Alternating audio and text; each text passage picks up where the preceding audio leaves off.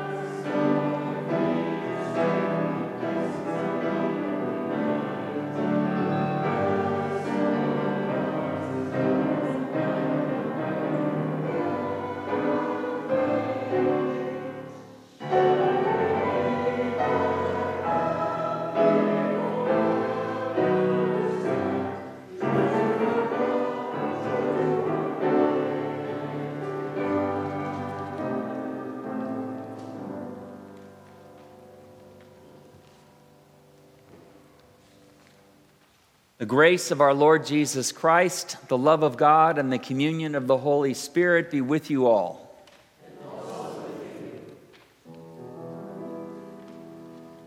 In peace, let us pray to the Lord.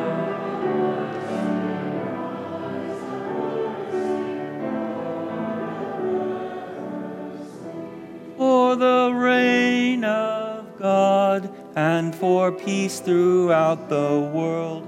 For the unity of all, let us pray to the Lord.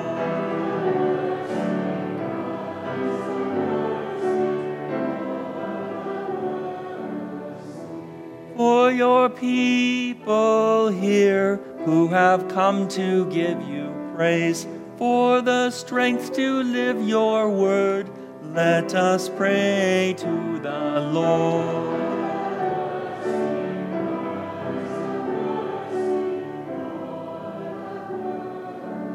Help, save, and defend us, O God.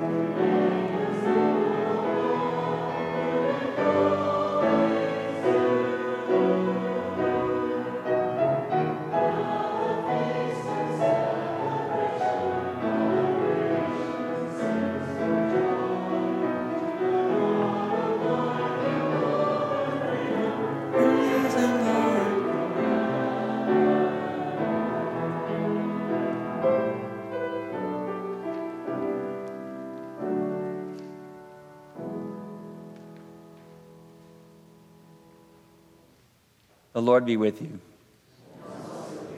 Let us pray. God of all people, from one ancestor you made all the nations to inhabit the earth. Created by you, help us to live in your image. Created for you, help us to act for your glory. Redeemed by you, help us to live for others. Through Jesus Christ, our Savior and Lord. Amen. Please be seated.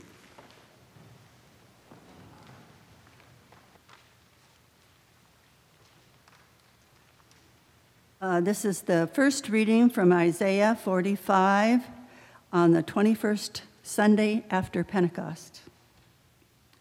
The prophet announces that Cyrus the Persian emperor is the one the Lord has anointed to end Israel's exile. The Lord makes this choice so that the whole world will recognize this Lord as the only God. Persia has a God of light and a God of darkness. The Lord claims sovereignty over both light and darkness. A reading from the book of Isaiah. Thus says the Lord to his anointed, to Cyrus, whose right hand I have grasped to subdue nations before him and strip kings of their robes, to open doors before him, and the gates shall not be closed. I will go before you and level the mountains. I will break in pieces the doors of bronze and cut through the bars of iron. I will give you the treasures of darkness and the riches hidden in secret places, so that you may know that it is I, the Lord, the God of Israel, who call you by your name. For sake of my servant Jacob and Israel, my chosen, I can call you by your name.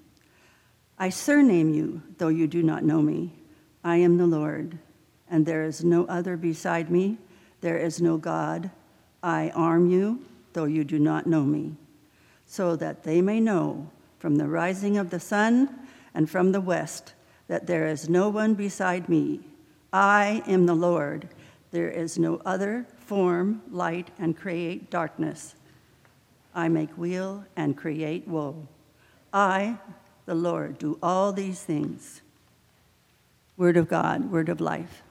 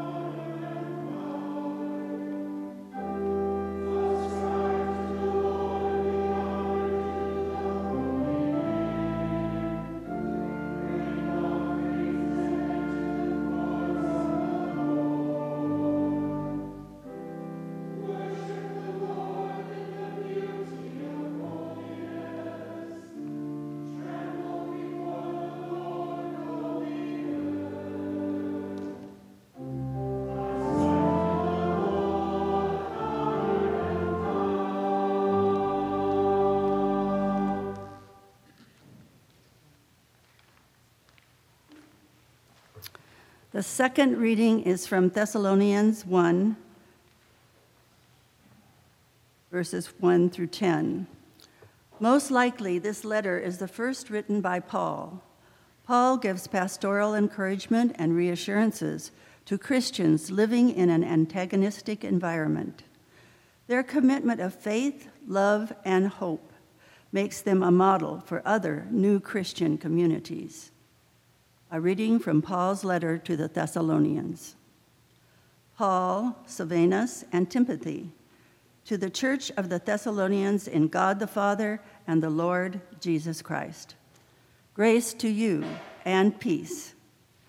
We always give thanks to the Lord for all of you and mention you in our prayers, constantly remembering before our God and Father your work of faith and labor of love and steadfastness of hope in our Lord Jesus Christ.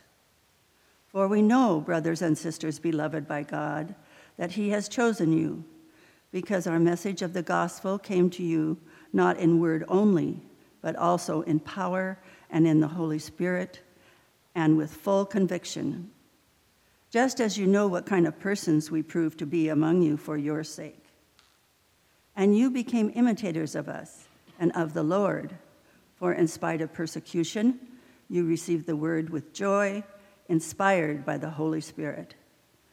so that you became an example to all the believers in Macedonia and Achaia. For the word of the Lord has sounded forth from you, not only in Macedonia and Achaia, but in every place your faith in God has become known, so that we have no need to speak about it. For the people of those regions report about us what kind of welcome we had among you, and how you turned to God from idols to serve a living and true God, and to wait for his Son from heaven, whom he raised from the dead, Jesus, who rescues us from the wrath that is coming. Word of God, word of life. Please rise for the reading of the gospel.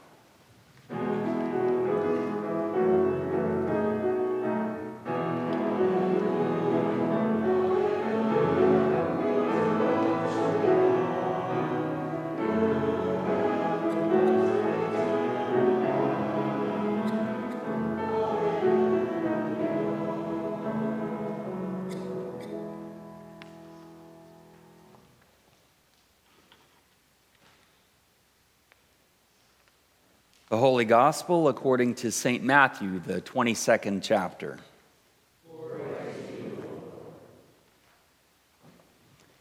The Pharisees went and plotted to entrap Jesus in what he said.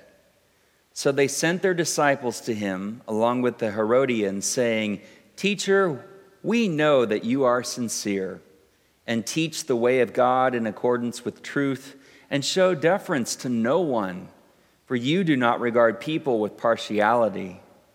Tell us then what you think. Is it lawful to pay taxes to the emperor or not?"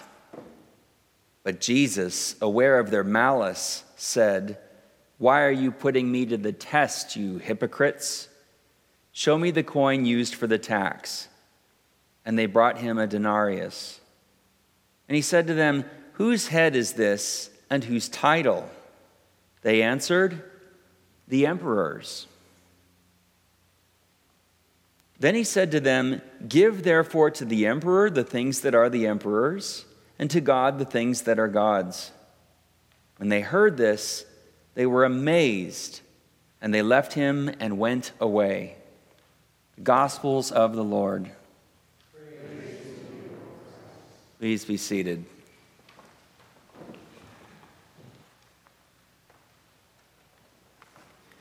Grace to you and peace from God, the Creator, and from Jesus, who is the Christ of God, God's life in the world. Amen. Last week, we heard about the parable of the wedding banquet. The parable of the wedding banquet. A parable, as you may know or recall, is a short story with a subversive teaching. This parable was also an allegory or an allegorical parable. An allegory, as you know, is a story with two different levels of meaning: the surface narrative and then what lies beneath. To decode an allegory, you need to know two things. First, the original context of the writing. In this case, Matthew's Gospel, which was written about 10 years after the destruction of the Jewish temple in 70 AD. You also need to know something about the audience, that is, the people to whom Matthew was writing when he shared his version of the story of Jesus. These were primarily Jewish Christians who were experiencing lack of spirit, or they were poor in spirit, as we learn earlier in Matthew, because, among other things, their central place of worship, the temple, had recently been destroyed. Knowing context, therefore, and audience allows us to decode the parable, the result of which was this. Jesus tells a story about a king who represents, at that deeper level, God, the king's son, who represents Jesus, and a wedding banquet, which represents the Messianic era to come, or as we say at the end of the Nicene Creed, the life of the world to come. Remember, for Jews and early Christians at this time, salvation wasn't something above us in heaven. It was, or is rather, ahead of us as the kingdom of God, something for which we pray every Sunday at the end of the Lord's Prayer. This messianic era, this age of celebration, was the focus and hope of the early Christians. We then learn that the king sent his servants, which stands for his prophets, to invite Israel, and more specifically the leaders of Israel, to the great messianic banquet, celebration, feast. But they do not come. They reject the message, and then they kill the messengers. Not exactly a good precedent for inviting people to a wedding party. We then learn how the king gets retribution for what has been done to his servants, to his prophets. And that comes in the form of destruction, the destruction of a city, the city being Jerusalem, such that not only the people who weren't invited will be destroyed or were destroyed, but also everyone else. God, through the Roman soldiers, destroys the city of Jerusalem and burns it to the ground, and that includes, as I mentioned a few minutes ago, the temple. Next in the parable, we learn how the king once more has his servants go out into the streets, and these were the riffraff on the street corners, really. Everyone, Jew and Gentile alike, good and bad. This represents the early mission of the church on the part of the disciples and those who followed to invite everyone indiscriminately to the joy of the kingdom. The wedding hall, in turn, is filled, only we learn that one of the guests is not wearing a wedding robe. The wedding robe, again, deeper level, represents the acknowledgement and acceptance of what it means to live a Christian life. This man, in other words, did not come prepared. He did not take the invitation seriously. And so, in language that is admittedly quite harsh, he is expelled from the party. He is cast out into the darkness, where there will be weeping and gnashing of teeth, which at a deeper level, of course, represents judgment. The parable, in turn, challenges each of us. Are we the wedding guest in the story? Do we take worship and the life of love and service to which we are called seriously? That is the question put to us by the parable last week. This morning, I'd like to talk about our gospel reading for today by asking a different question or set of questions. Here we go. First, what would you say is the most common emotional response people have to the major events and moments in Jesus' ministry? Let me repeat that. What would you say is the most common emotional response people have to the major events and moments of Jesus' ministry? At the first service, I heard confusion. I think I heard joy. In the New Testament, however, the most common response was neither of these. It was amazement. People were amazed. This word appears in the New Testament some 44 times. The Greek word is ethameson, from thauma, which means to wonder, and by implication to admire. So, marveling, wonder, and amazement, this, in fact, is the most common response to the major events and moments in Jesus' life and ministry. That's the first answer. Now the second question. What typically causes people to be amazed by Jesus according to the Gospels? Again, what typically causes people to be amazed by Jesus according to the Gospels? What do you think? He doesn't follow the party line. What else causes people to be amazed by Jesus?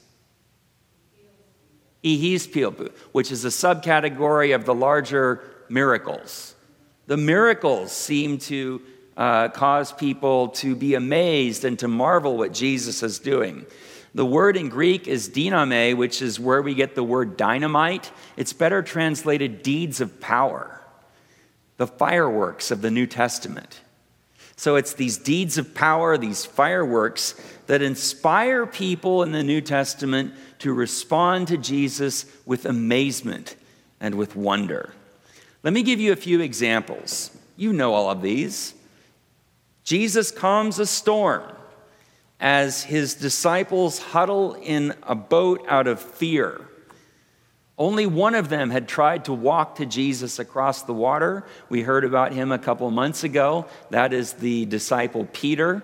His faith was greater than theirs, but he too failed.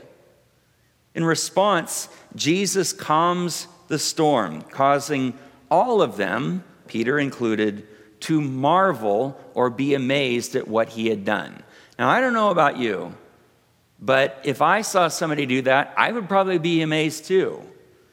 Yesterday, I was invited to join a couple on their sailboat. And I think to myself, wouldn't they be impressed if I could calm the storms of Seattle? They would indeed be amazed. Here's another one. Jesus causes a fig tree to wither. His disciples respond by way of being amazed. Now, I think this is the most unfair story in the New Testament, right? What on earth did the fig tree do to Jesus to merit being withered? That aside, the disciples again are amazed. We also hear of how Jesus heals a man who cannot speak because this man was possessed. In this instance, it's not the disciples who were amazed, it's the crowds. The crowds were amazed at this incredible act of healing Jesus performed. Now, what's fascinating about our gospel reading for today, the audience of which are Pharisees, is that they too were amazed by what Jesus does, or not by what Jesus does, rather, but by what he teaches. By what he teaches.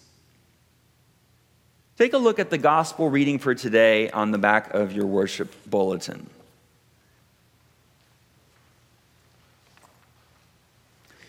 We learn right at the outset that the Pharisees went and plotted to entrap Jesus in what he said. So they sent their disciples to him along with the Herodians. They butter him up. This is what they do. They flatter him. They tell him that he is teaching the way of God in accordance with truth. They do this to entrap Jesus. They're setting him up. The question is how? How are they setting Jesus up? Well, it's evident in their question.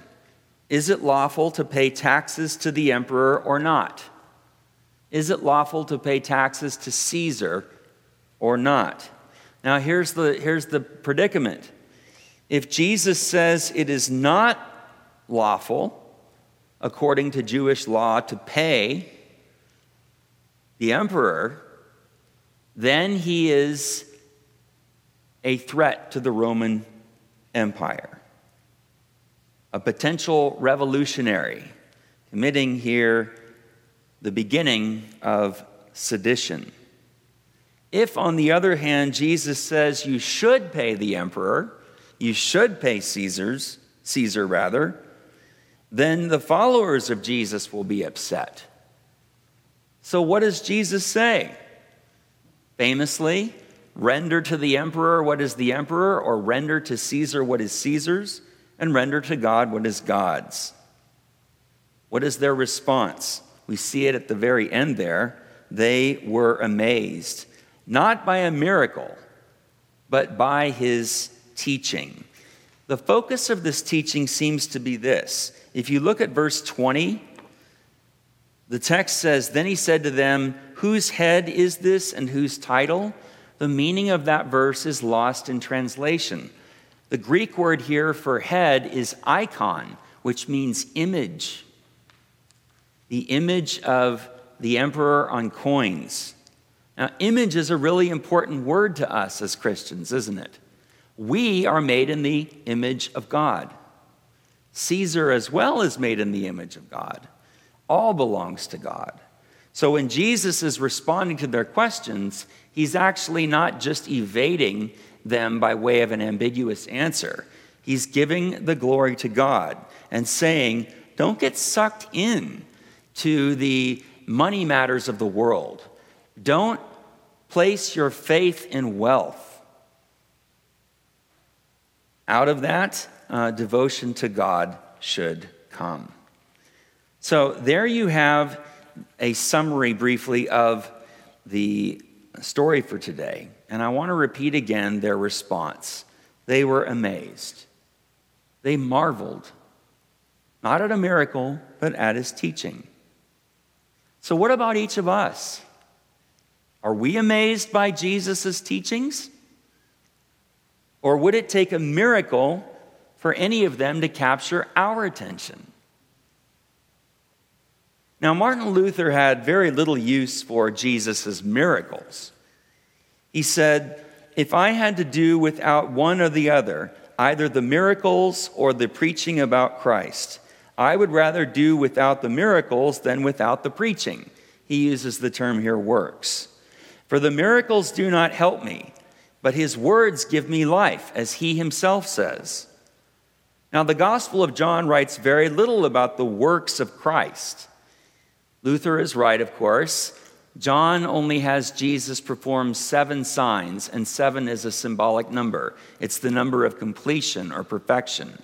The number 666, incidentally, combines a perfect number 3 with 6, which is imperfection, incompletion. So when we're talking about the beast of Revelation, we're talking about the very antithesis of God. 666 versus, you might say, 777. Now, John writes very little about the miracles of Christ, Luther says, but very much about his preaching, while the other evangelists write more about his works and little about his preaching. Therefore, John's gospel, Luther says, is the one fine, true, and chief gospel, and thus far to be preferred over the other 3 and placed high above them. So, too, the letters of St. Paul and St. Peter far surpass the other 3 Gospels, Matthew, Mark, and Luke. Martin Luther was no fundamentalist Christian. He clearly prioritized, as is evident here, the preaching about Christ as evident in the Gospel of John because it led us to Christ. And Christ, of course, is the cornerstone, the locus of our salvation. Luther's point, in other words, neither miracles nor teachings, or let me restate that, neither the miracles nor teachings of Jesus save me, he does. And so the words that point to him, to his person and his work, are what matter. That's why we should focus on him and his death and resurrection. We see the same observation made by C.S. Lewis centuries later. But I think Luther and Lewis are missing something big here. For one thing, if the teachings were so unimportant, then why did Matthew, Mark, and Luke spend so much time on them? I mean, in the case of Matthew, if you took out the death and resurrection stories of Jesus, you'd have 26 chapters left over. That suggests to me that something in those pages is worth reading, worth knowing. Maybe sometimes we spend too much time on who Jesus was and what he accomplished when we say things like he died for my sins, instead of truly considering his teachings and more specifically their miraculous nature. So, this is the point I want to make today, the miraculous teachings of Jesus. And I want to get there by asking you again some questions. Which of Jesus' teachings speak to you and why? Which of Jesus' teachings speak to you and why? Or which of his teachings shock you and why? Or which of his teachings has changed your perspective or the way you live your life? I know that is impossible, or at least very difficult to answer. So let me start by offering 3 of my own. Ready? Number 1, Jesus says in the Gospel of Matthew, "You have heard that it was said, 'You shall love your neighbor and hate your enemy.' But I say to you, love your enemies and pray for those who persecute you." That is such a hard teaching to follow. Have you ever tried to pray for someone you dislike? Love your enemies. When Jesus says you have heard that it was said, he is, of course, talking about the Old Testament, or more specifically, Torah. You shall love your neighbor and hate your enemy. But then he corrects it. You shall love your enemies and pray for those who persecute you. And we see evidence for this in the Gospel of Luke when, while on the cross, Jesus asks God to forgive those who are crucifying him. Lloyd Gearing, the author of Reimagining God, puts it this way. He writes, "It can be said that in fastening on the commandment not only to love God, but to love one another, including one's enemies, Jesus was unknowingly laying the foundations of a whole new religion. For Jesus went much further in his interpretation of these words than his fellow Jews had been in the habit of doing. As the well-known parable of the Good Samaritan demonstrates, Jesus taught that not only should one treat one's enemy as one's neighbor, but one's enemy might be the very one who shows you how to do it." I don't like that. That's a teaching that confounds me. Love your enemies. Can you imagine if a drop of this teaching was was released into the cauldron of conflict in the Middle East? Just a drop of that teaching. Love your enemies and pray for those who persecute you. Second teaching. Jesus says, again in the Gospel of Matthew, "You have heard that it was said, 'An eye for an eye and a tooth for a tooth.' But I say to you, do not resist an evildoer. But if anyone strikes you on the right cheek, turn the other also. And if anyone wants to sue you and take your coat, give your cloak as well. And if anyone forces you to go 1 mile, go also the 2nd mile. Give to everyone who begs from you, and do not refuse anyone who wants to borrow from you." That teaching confounds me. It stands out to me. Jesus is challenging, again, the Old Testament dictum, "An eye for an eye, a tooth for a tooth," saying no. No to that. No to the cycle of violence and revenge.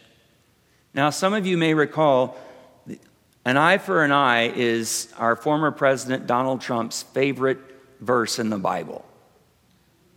Jesus says no to that here.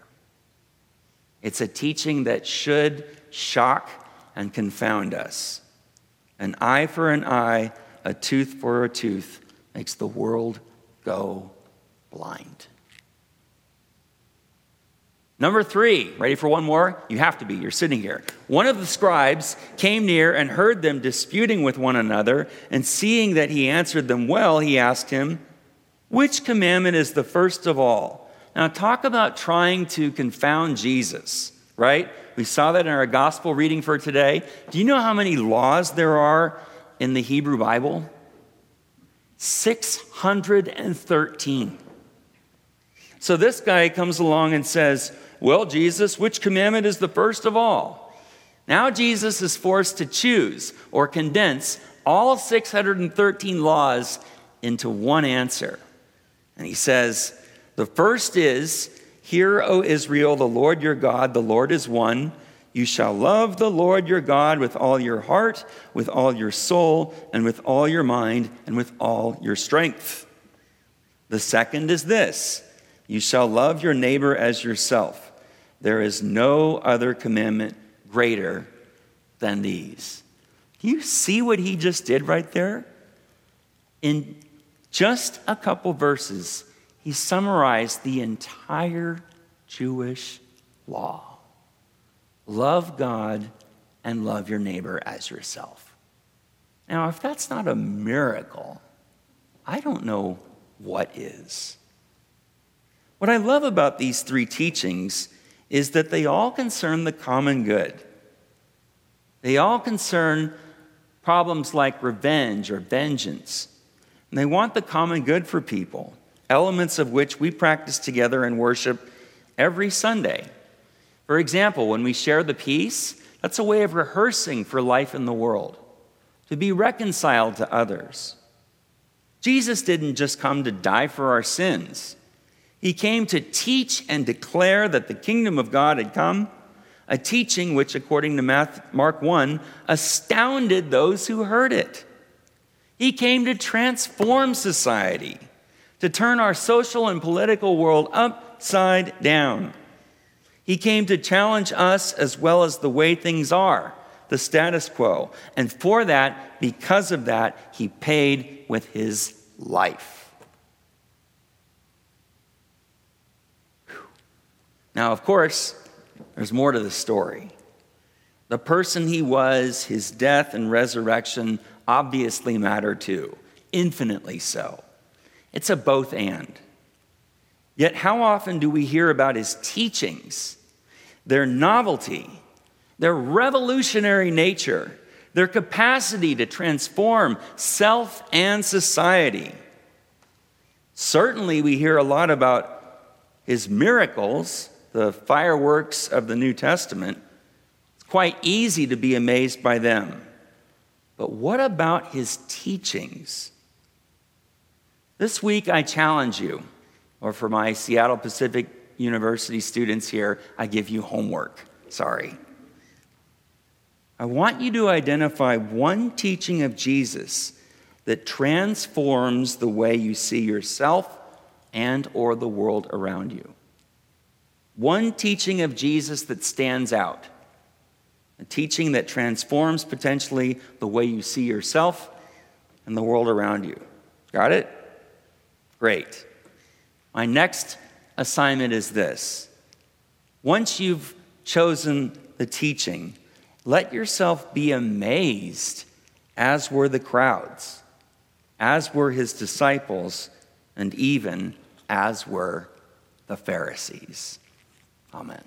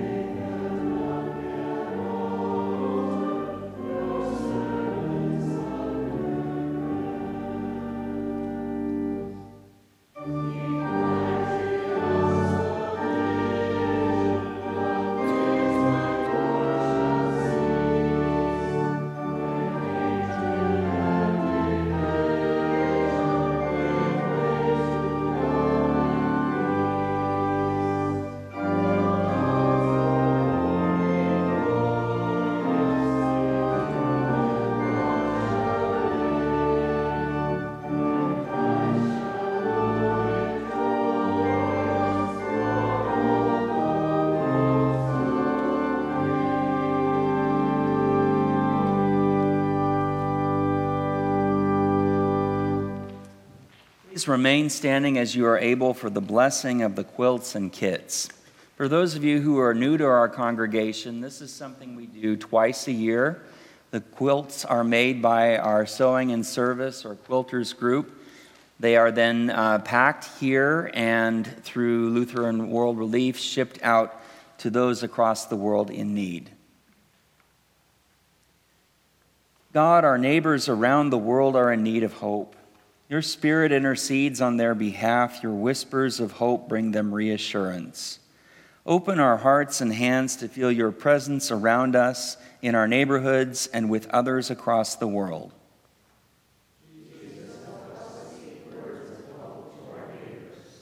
God, we give you thanks for the pieces of fabric, thread, the sewing machines, and the items collected for the school kits, personal care kits, baby care kits, and fabric kits. May their presence be a sign of hope. May these quilts wrap our neighbors in unending love, and may these kits give strength to those who struggle against hardship.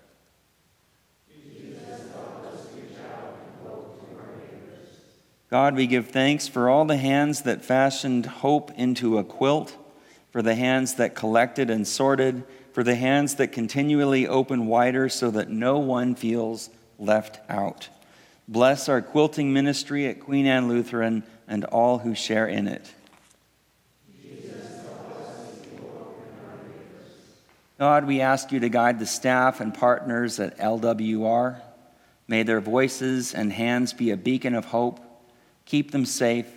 Keep them filled with your strength and perseverance. Be with those who pack and deliver these kits. Jesus, help us share a taste of hope with our neighbors. God, be with our neighbors who will receive these gifts, whether or not we know their names or where they live. They are our neighbors, made in your image as we are, children of one humanity. We pray all this in the name of Jesus, God's loudest whisper of hope and healing to the world. I invite you to put your hand on a quilt in front of you as we bless them together.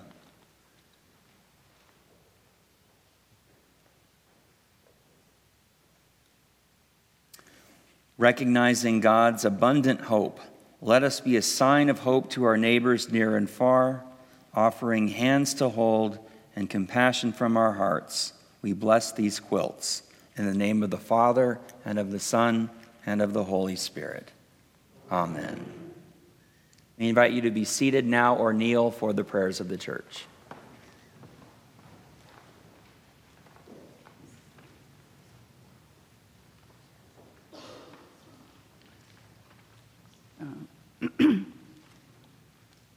Trusting in the transformative power of God's loving Spirit, let us pray for the church, the world, and all in need.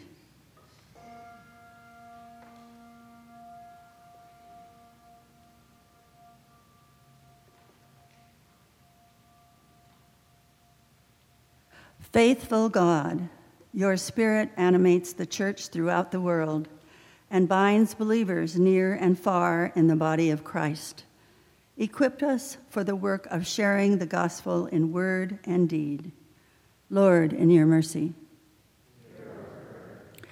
Creating God, the sea roars, the earth rejoices, and the heavens are glad at the wonder of all you have made.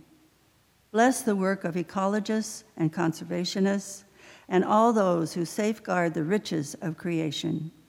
Lord, in your mercy. Holy God, your kingdom consists of care of the poor and justice for all, as you once worked through the ruler Cyrus for the good of your people. Accomplish your purposes through the work of elected leaders and public servants.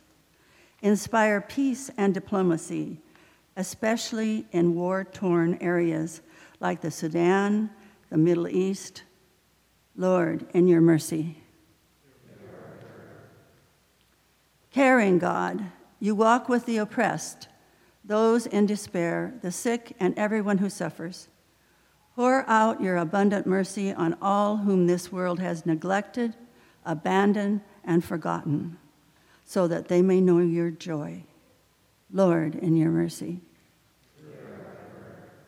Life-giving God, our lives belong to you. When earthly idols threaten to lead your church astray, remind us that you alone are the source of our hope. Direct the work of the church, treasurers, counselors, and all who manage financial matters. Lord, in your mercy. For whom or what else do the people of God pray?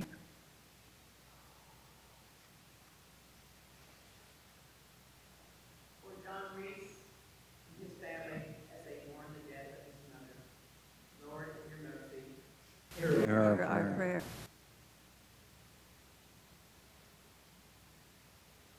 For the family of Kaisa Adams, they mourn her death and celebrate her amazing life. Lord, in your mercy. Hear our prayer.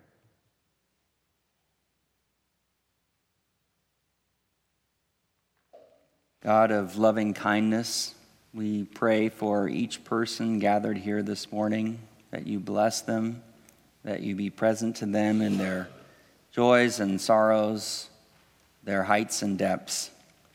We ask especially, we pray especially for Samuel, for the family of Athena, for Scott, for Sally, Judy's friend, for Peggy's colleague Kirsten, for the family of Bill and Janet Bush, for Bill Kavanaugh, for Dotsie, for Heidi, Dennis, for the family of Pat, family of Dan, for Matt's mother, for Chris, Jackie, Hara's friend Lena and Ivor, the Ritchie family, healing for Matthew, John's friend, for Pat, her sister Donna, and niece Kathleen, for Finley, for Richard, Abatosh Mulugeta, Jean, Jan, Richard, Barb, Denny, Hildy, Mary, Carol, and Lisa. Lord, in your mercy. Hear our prayer. Everlasting God, the saints of every age have sung your praise and shared your word.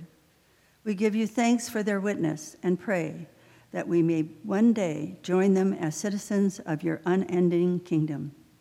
Lord, in your mercy. Hear our prayer.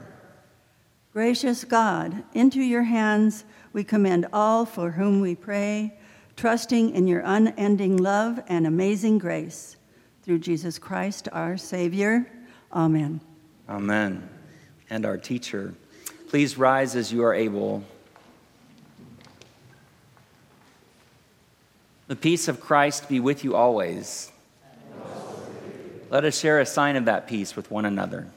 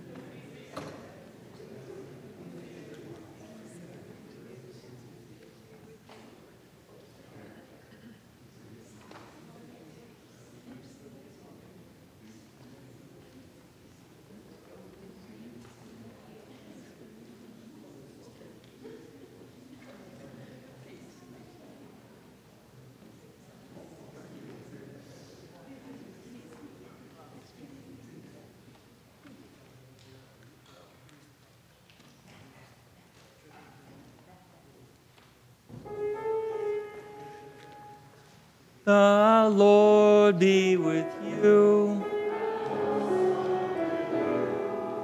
Lift up your hearts. Let us give thanks to the Lord our God. And it is right to stand as you are able. It is our duty and delight that we should everywhere and always offer thanks and praise to you, O God, through Jesus Christ, who came not to condemn the world, but that the world might be saved through him. And so with the church on earth, all creation, and the host of heaven, we praise your name and join their unending hymn.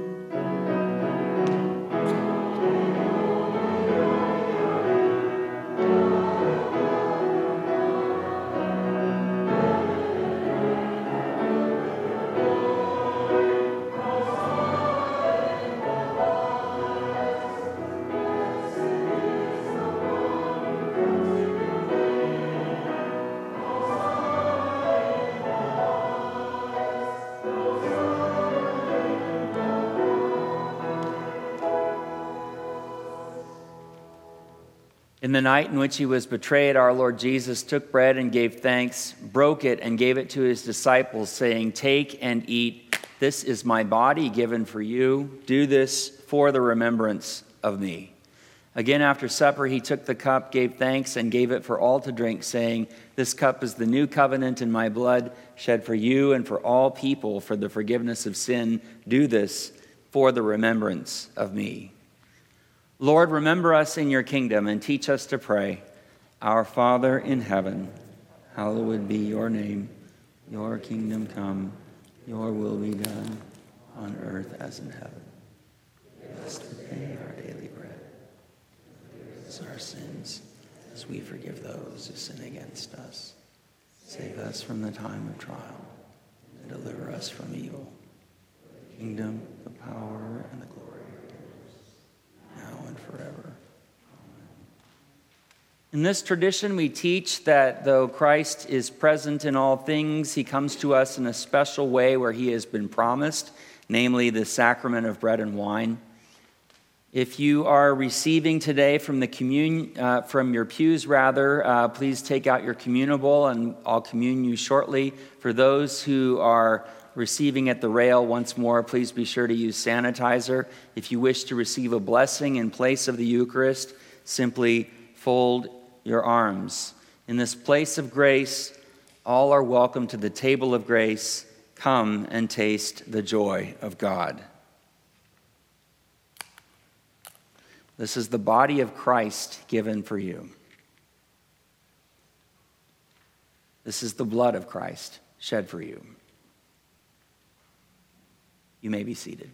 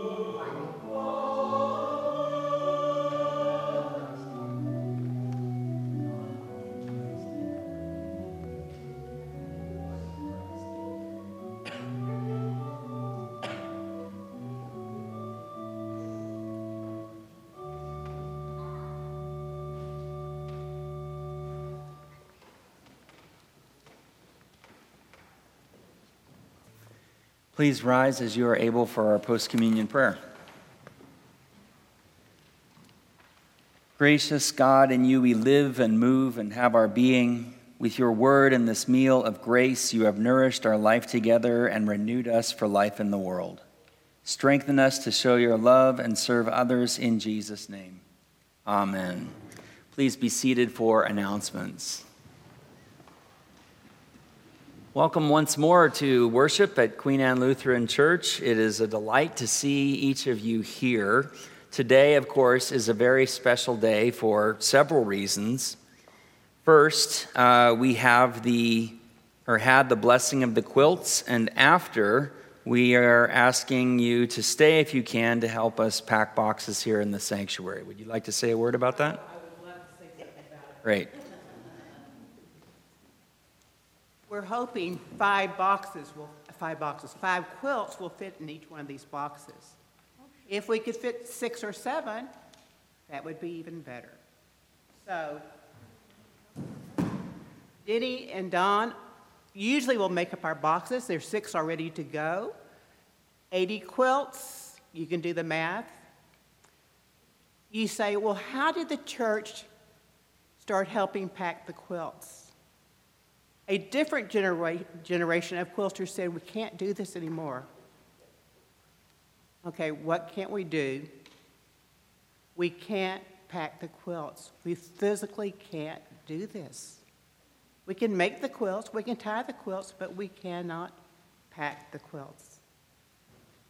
So some of us who are a little bit younger said, why don't we ask other people to help? So this is our ask twice a year. Guys, we need help packing these quilts. Putting the labels on the boxes. There are different labels this year. LWR is changing the system once again. Putting the labels on the boxes. You still need to be able to count up to 6, or whatever the number is that you're going to put on this box, and the number will need to be on the box. People will say, how many quilts do you have? You know what, guys? It never comes out the same number. That's all we can say. We don't know if some of us can't count or some other people can't count. I also have this little envelope. If you didn't pick one up in the narthex, Rich will be glad to give you one, because Barbara's going to write a check at some point. Each quilt takes $3 to send a quilt to where it's going to be overseas. Those school kits that we brought lots of supplies in for each school kit, it takes $2. Rich, how many school kits? 72. 72. You can do the math. I don't do the math. Remember, that's not my job. Personal care kits.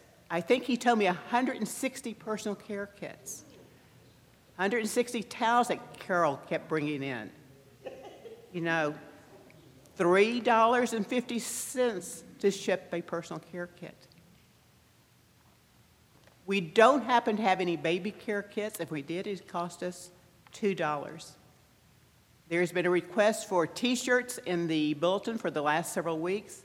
Those are those T-shirts you get that are 100% cotton. You wore them to whatever walk you did, and you think, I really don't need this anymore. Barbach makes diapers out of them. She needs them. I also noticed in the bulletin today, LWR has a different money request that is separate from the shipping fund. That's 2 different groups. Lutherans help the neighbors in needs. Thank you.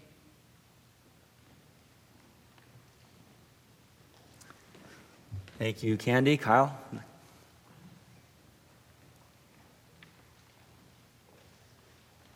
Next week, Reformation Sunday, professional trumpet player Boris Northcutt joins us. The following week, for All Saints, professional cellist Roberta Hanson Downey joins us. Be here, invite your friends and neighbors and people you don't see in church today. Let's fill the church for 2 weeks with professional guest musicians. Today's postlude will be really short. You can start boxing. Next week's postlude, nice and long.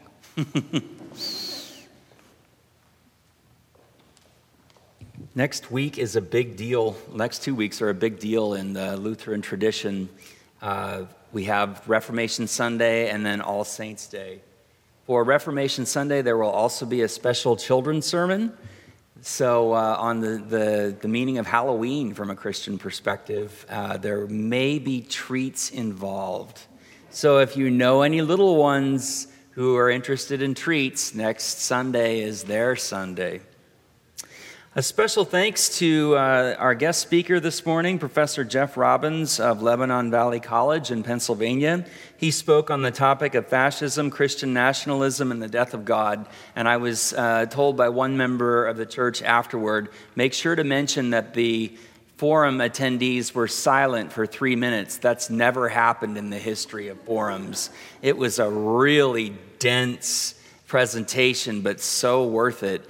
Special thank you to the conversation that followed. We'll take a break from forums for the next couple weeks, and then we'll return with more. There is a forum catalog out in the narthex, or you can check our website if you are interested. Today, there is a youth event for Project Phoenix, pumpkin carving and pizza event. That's 4 to 6 at St. John's United Lutheran Church. There's information about that here in the bulletin. If you know of anybody who might be interested, please encourage them to attend. We have more youth events on the horizon. We're finalizing a list of most popular selections from our youth, and we're looking forward to an exciting year ahead. Finally, two other things to highlight. The November Tuesdays community lunch. If you're able, please sign up in the narthex, or you can contact Jim Margard to volunteer. I will be attending at least one of those. It's a really great opportunity for us, as Candy said, Lutherans, to put our faith in practice and serve our neighbors in need. Finally, Young Adult Bible Fellowship. We had about 7 people this last Wednesday. The topic was dinosaurs in the Bible. They choose the topics. I go along with it. They also want aliens in the Bible, so we'll see how that goes. But if you are a student, or if you know of someone who is either a student or a young adult, or both, please encourage them to join us. Our next event will be November 1st, the first Wednesday of November. A special thank you so far to Susan Evans and then to Karen McCullough for 2 wonderful dinners. They were really appreciated by the students attending. Finally, I wanted to invite Ingrid to come forward to say a quick word about, or stand up. Okay. All right, stand up. Braver Angels. This is Ingrid, and she can connect you with Braver Angels, which is mentioned in your worship bulletin. It's an organization dedicated to bringing Americans together to bridge the partisan divide. So if ever there was an important organization, this one is it. So if you're interested in being part of this or connecting with this group, please speak with Ingrid after the service. Please rise now as you are able for the blessing.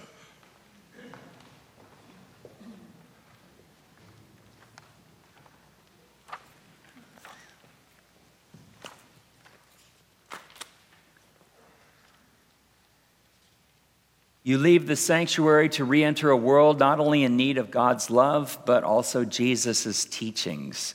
Take the blessing of God with you as you go. The Lord bless you and keep you. The Lord make his face to shine upon you and be gracious to you. The Lord look upon you with favor and grant you peace. Amen.